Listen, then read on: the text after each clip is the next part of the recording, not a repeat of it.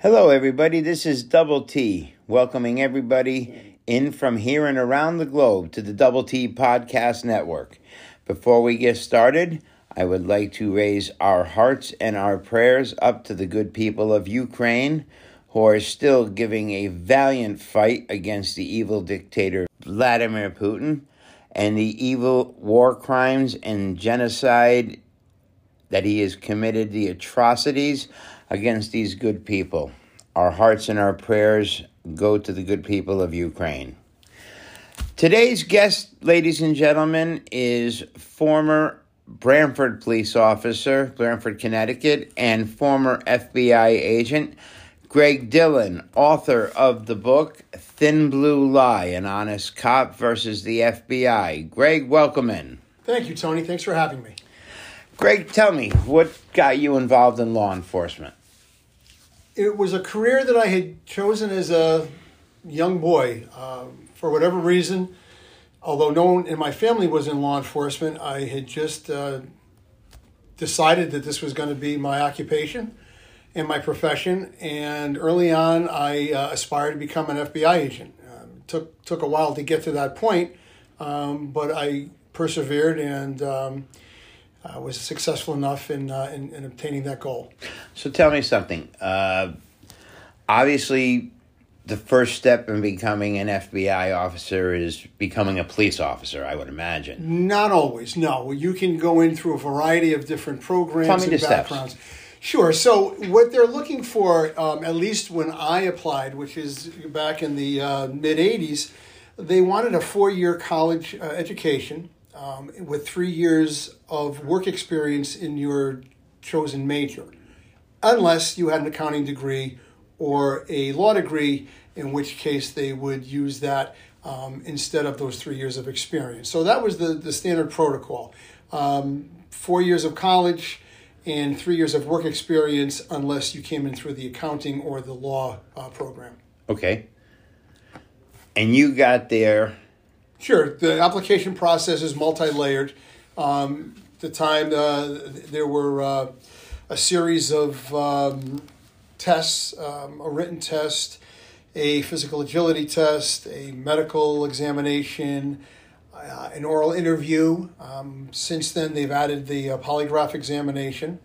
And then the selections are made, and if you're lucky enough, then you're given a assignment at the academy class at Quantico, Virginia. And welcome, Greg Dillon, to Quantico. Yes, 1985, class of 85-12, yes. So tell me how your career moved forward.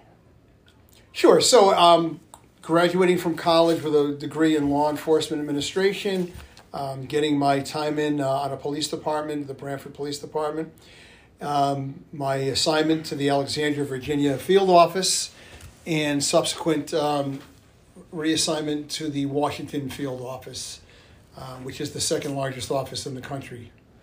So how did we get to the Thin Blue Lie?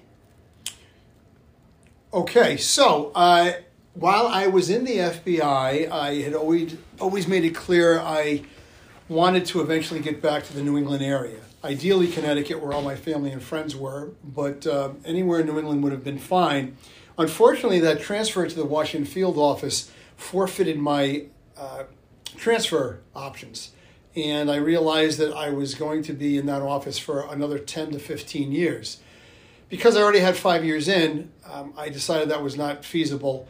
So I began to explore options of a law enforcement career in Connecticut. And the way I did that was to apply for an inspector's position with the Chief State's Attorney's Office. 1990, I was offered a position. I accepted it. And within several years, I found myself assigned, ironically, to an FBI fugitive task force located in New Haven. So you were working for the Chief State's Attorney for an FBI task force? Correct. My employer was the Chief State's Attorney's Office, the Division of Criminal Justice. Okay. But my temporary assignment was on an FBI fugitive task force, correct. So you guys were hunting down fugitives in Connecticut only, or? Connecticut only. We actually a few times ventured into New York because of the FBI's authority to go interstate. Okay. Most of our work was in Connecticut. If we had leads that the person had fled the state of Connecticut, then we contacted our colleagues in other states or even other countries in some instances. Okay. And provided them with the information along with photographs, fingerprints, certified copies of the arrest warrant, etc., to give them sufficient information to locate, apprehend, and then we would return the person back to the state of Connecticut. It's called the extradition process. Sure. Yes. So what happened? Well, the FBI always needed a federal warrant of their own to justify their involvement. That was their nexus. We had a state warrant. The state warrant was approved to provide us extradition authority, but for the FBI to become involved, they had to go one more step and secure what is called an unlawful flight to avoid prosecution warrant. So the abbreviation was a UFAP for unlawful flight to avoid prosecution. They would submit a arrest warrant independently to a federal magistrate or a federal judge, and this gave them the legal authority to become involved in the investigation once it went out of state. Why would the FBI want to become involved in some of these cases? To justify the existence of all these fugitive task forces that they set up across the country. I think there were some 100 and something Safe Street Acts task forces that had been established through federal funding. They oversaw the program, and they needed statistics to justify their budget every year to show their effectiveness at participating in fugitive apprehension. So it's pretty much all bullshit. Well, this was their way of getting their foot in the door and keeping their foot in the door. Yes, It was to justify the money. it was a bit redundant because we already had the authority to have anyone arrested anywhere else, but in order for them to legally be involved, they wanted that UFAP warrant in place, and that is where the problem began. Yeah, I mean, because you didn't need them. No, because the proof of that is when we were expelled from the task force, we worked for another 18 months without them, and we were equally effective in locating and apprehending fugitives all across the country. Okay, I'm sorry. I made you jump ahead a little That's bit. all right. So let's go back to the FBI and their getting their foot in the door on your warrant. Yes, on your warrants. sure. Yeah. Right. So we had our state warrant, and then an agent would take it upon him or herself to obtain a UFAP warrant. Okay. If we had information that led us to believe the person had left the state of Connecticut in an effort to avoid being caught. That was what they needed to prove above and beyond the outstanding state warrant. Not a hard reach, really, but once in a while, the U.S. Attorney's Office would reject a UFAP warrant, citing the fact that there was not strong probable cause that the person had left the state and was still out of the state. And this is what created the conflict.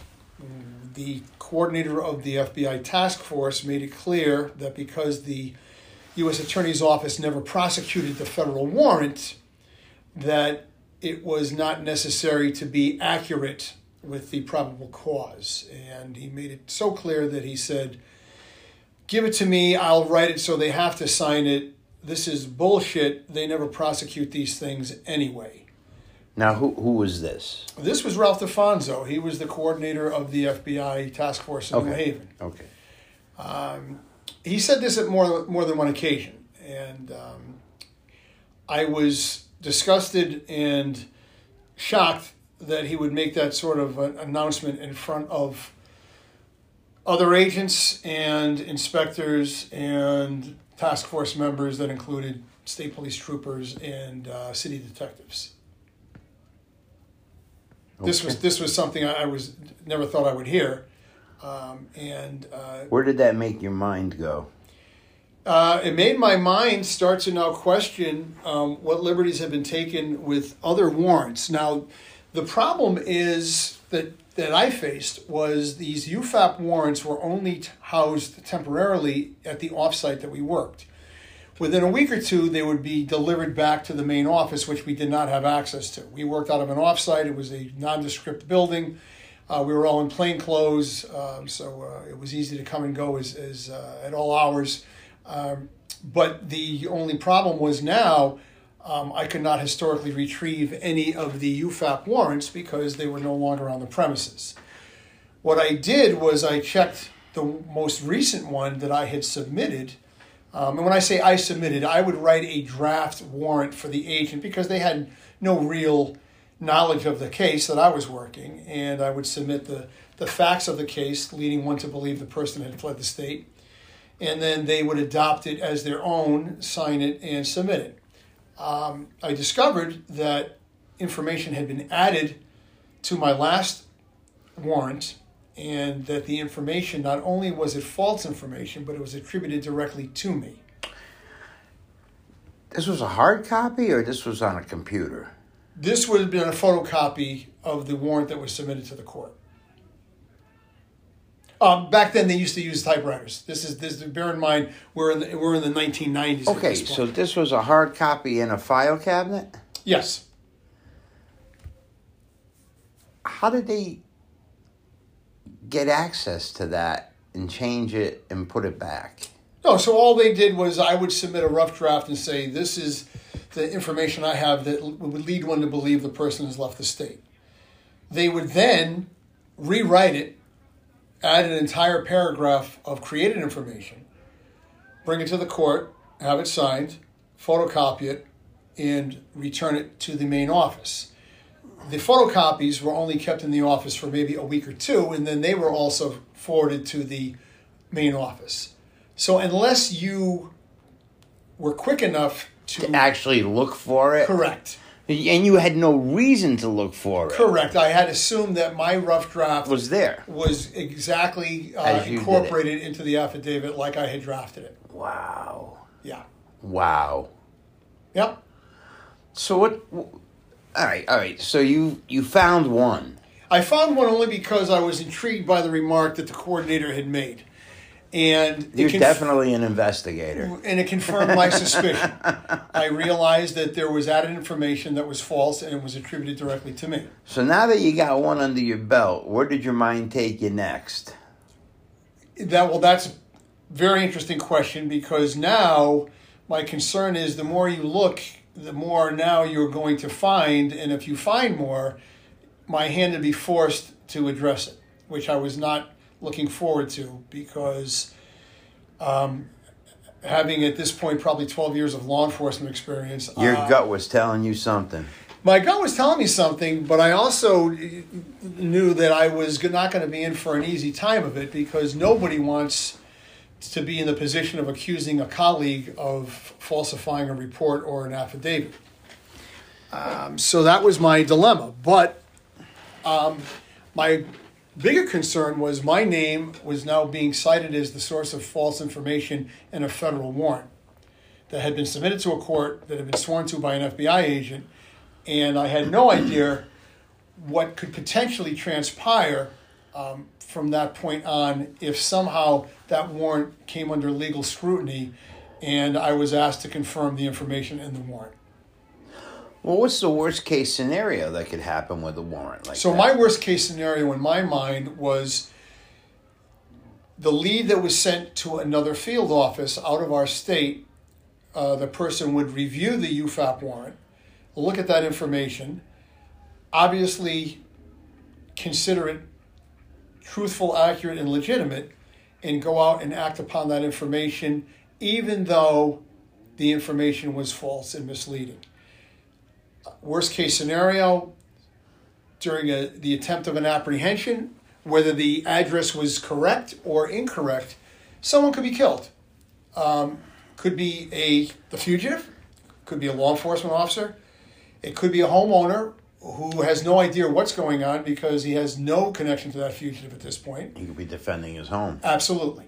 And in which case there would certainly be an inquiry, there might be a lawsuit, the affidavit would come into question, and I would be put in the position of trying to explain how false information was in a warrant where I was the investigating officer.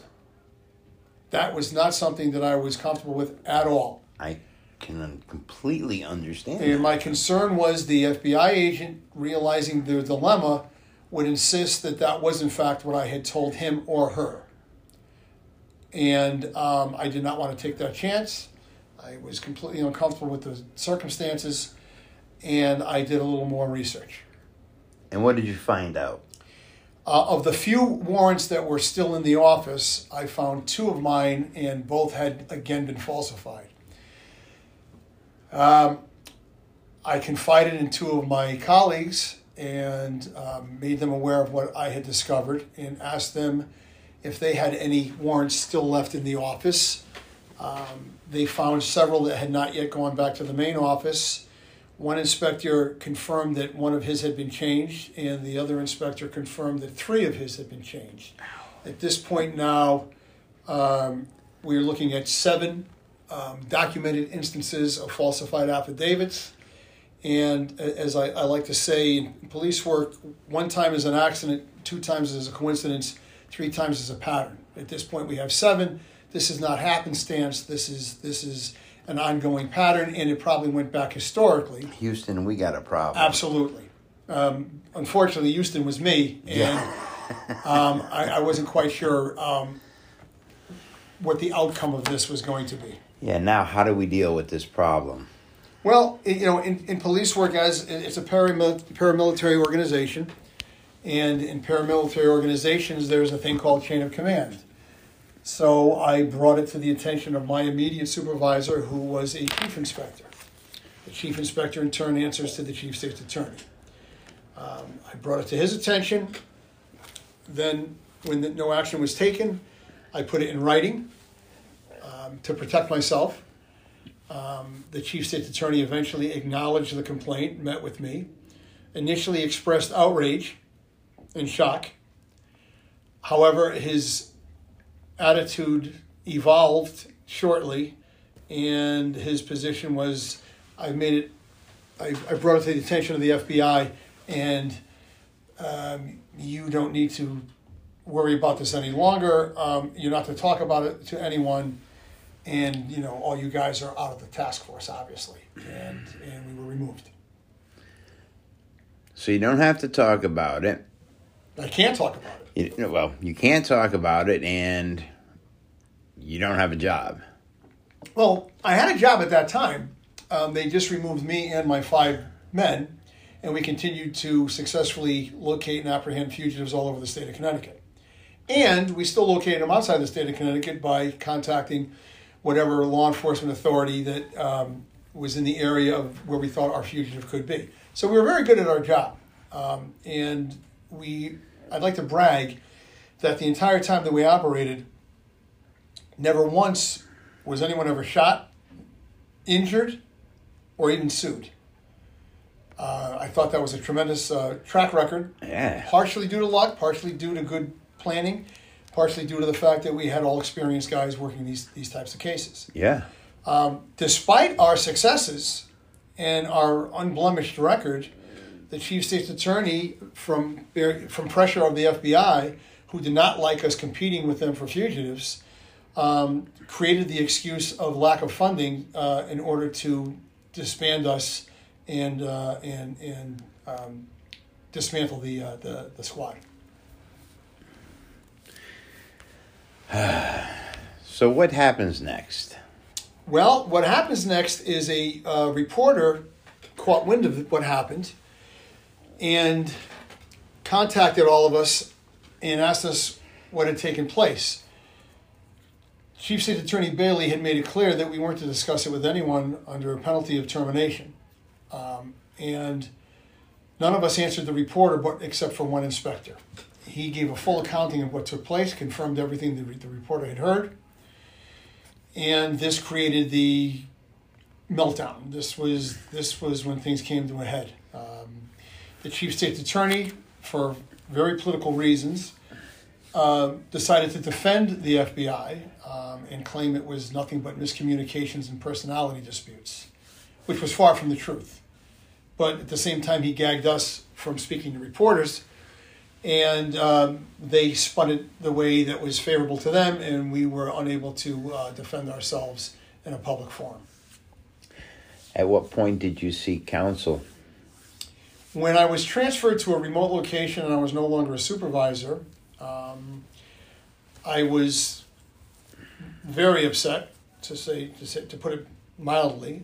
When I returned to the headquarters office, I was no longer working as a supervisor, and at that point, I just felt like between no longer being a supervisor and being unable to defend myself publicly as to what was being said, I decided to seek the counsel of an attorney in labor law.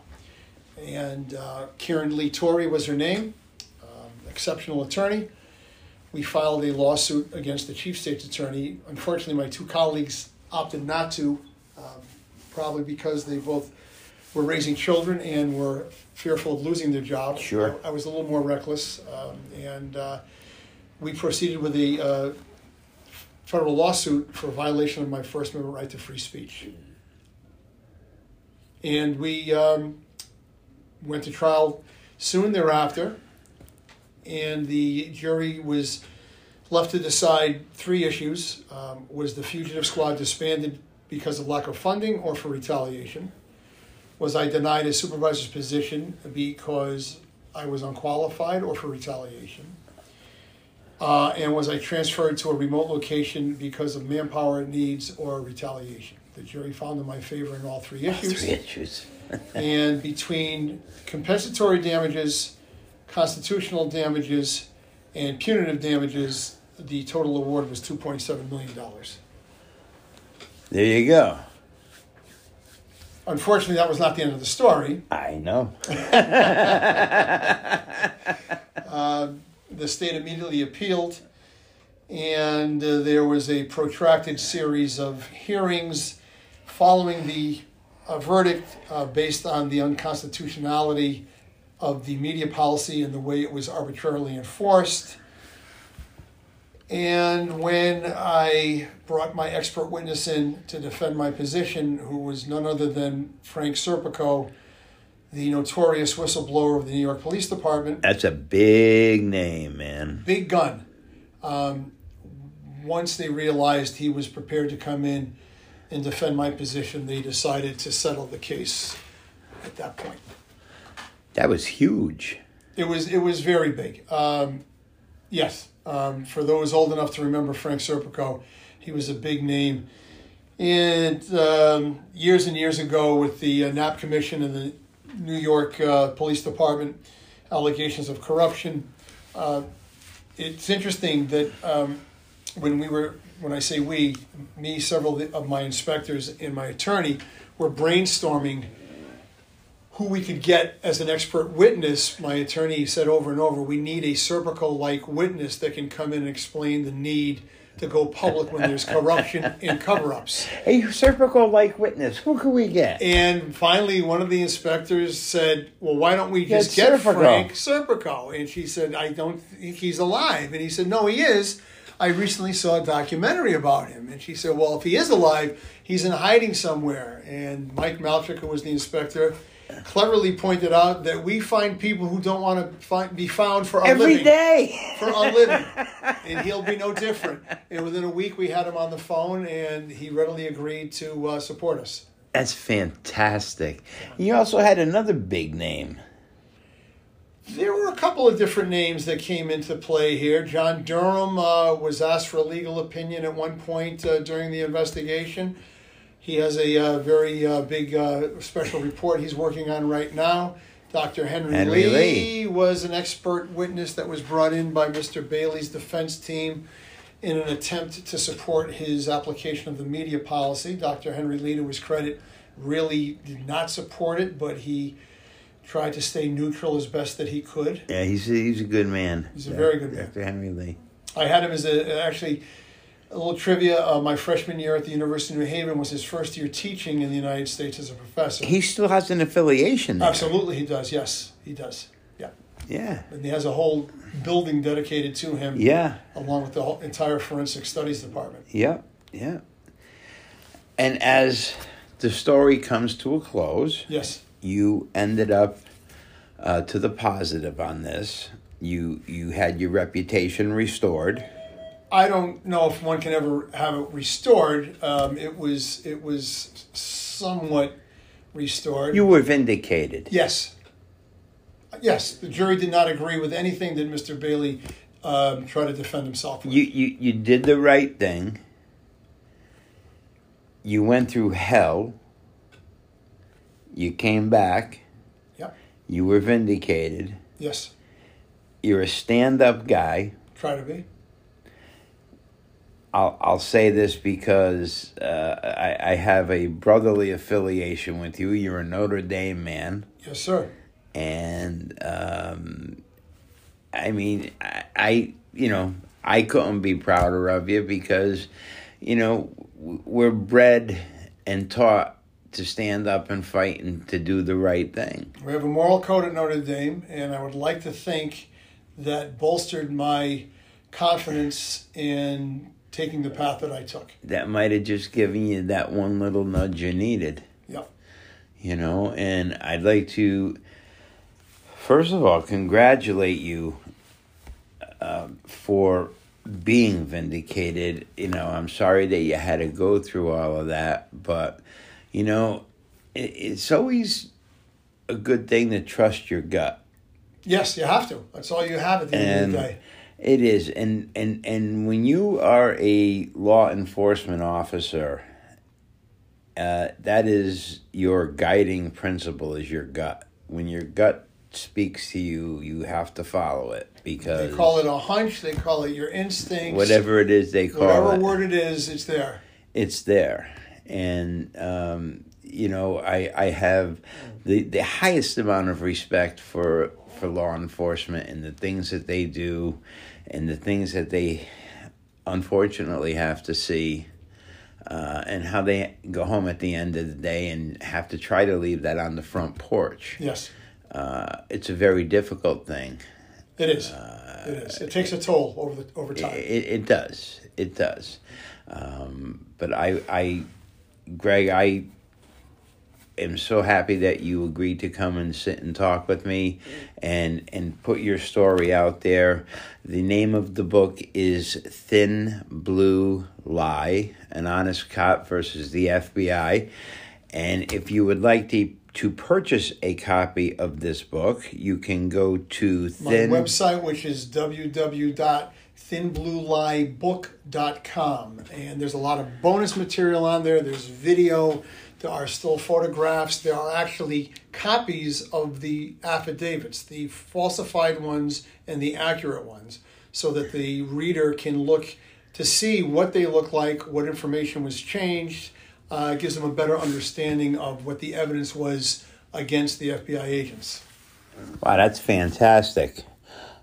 So if you want to order Greg's book on his website, if you ask for it to be dedicated or autographed, Greg will kindly do that for you. If you want to meet Greg, he will be at the Branford, Connecticut Public Library on Tuesday, June 7th at 6:30, and registration is required, but it is a free event. It's a free event. So, thank you, Greg, for sitting in. And as always, do your due diligence. Mask up when you can. Hand sanitize, hand wash. And, folks, as we say all the time, if you have an opportunity to do a random act of kindness for somebody, please take that opportunity. Because if you do that random act of kindness, you will make the world a much better place. So for now, I will leave you. And this is Double T along with Greg Dillon saying so long. So long, and thank you.